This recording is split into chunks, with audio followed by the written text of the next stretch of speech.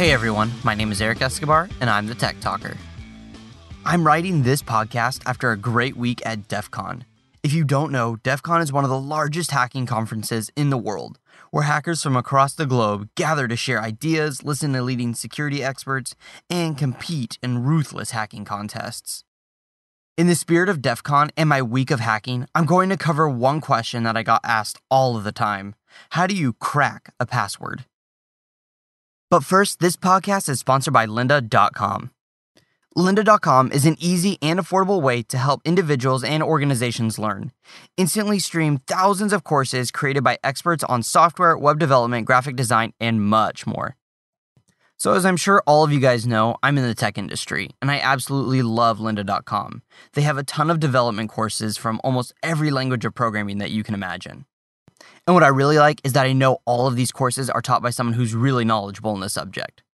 I can't tell you how many times I've consulted a YouTube video or a web page just to find out that the person giving the talk doesn't really know what they're talking about. With Lynda.com, they have beginner to advanced courses for all experience levels. They have mobile apps, so when you're on the go, you can just pop in your headphones and watch a full course. Then you can pause it and come back to it when you're at your computer. I initially started using Lynda.com so I could get some experience with some other programming languages.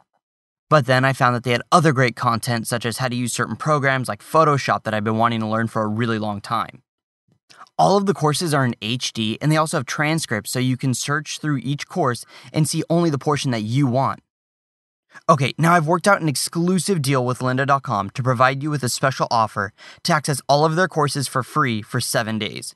Visit lynda.com/techtalker to try it free for 7 days. That's Lynda, Lynda.com/techtalker. To answer that, I'm going to take you through the steps a hacker would use to break your password, so that you can avoid some of the pitfalls that would make you an easy target to any password cracker out there. First, let's talk about how passwords are stored. If a website or program is storing your password, like Google, Facebook, or anywhere that you have an online account, the password is generally stored in the form of a hash. A hash is basically a secure way of storing passwords based upon math. A hash is also a way of scrambling a password, so if you know the trick, you can easily unscramble it. It would be similar to hiding a key to your house in your front yard. If you knew where the key was, it would take only a few seconds to find it. However, if you didn't know where the key was, it would probably take you a lot longer to find it. Now, let's break down password attacks into two different types, offline and online. Offline attacks are where a hacker can take a password hash, copy it, and take it home with them to work on. Online attacks require that the attacker trying to log into your online account to go to the specific website that they are targeting.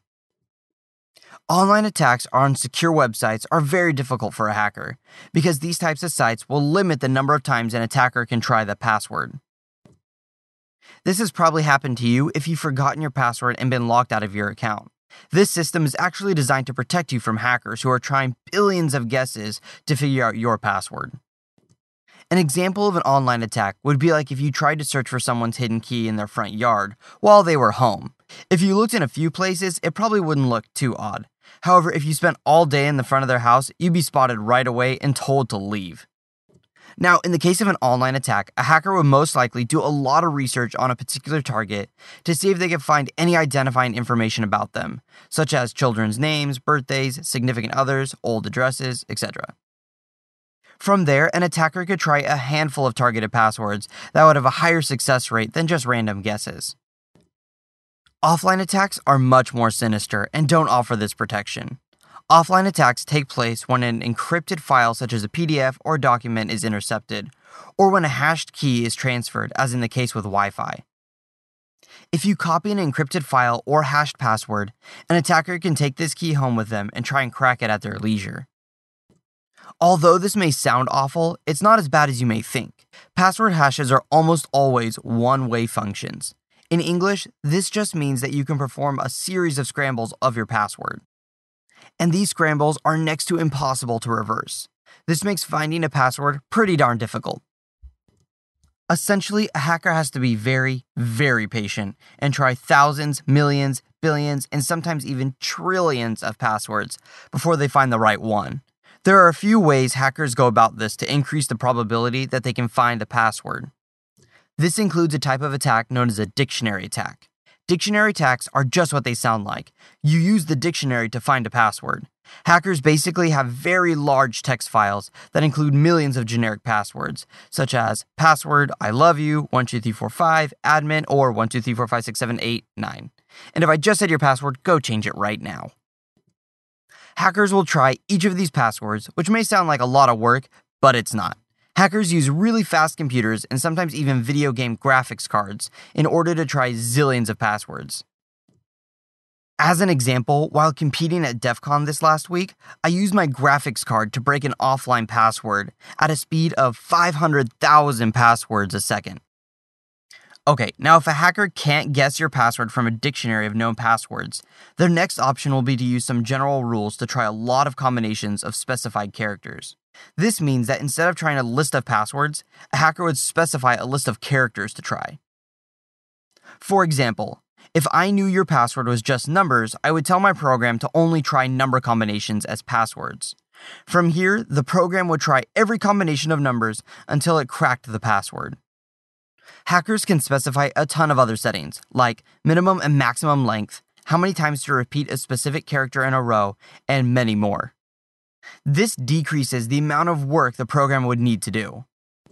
So let's say I had an 8-character password made up of just numbers. Using my graphics card, it would take about 200 seconds, just over 3 minutes, to crack that password. However, if the password included lowercase letters and numbers, the same 8-character password would take about 2 days to decode. Thanks again to today's sponsor, Lynda.com. Lynda.com is an easy and affordable way to help individuals and organizations learn.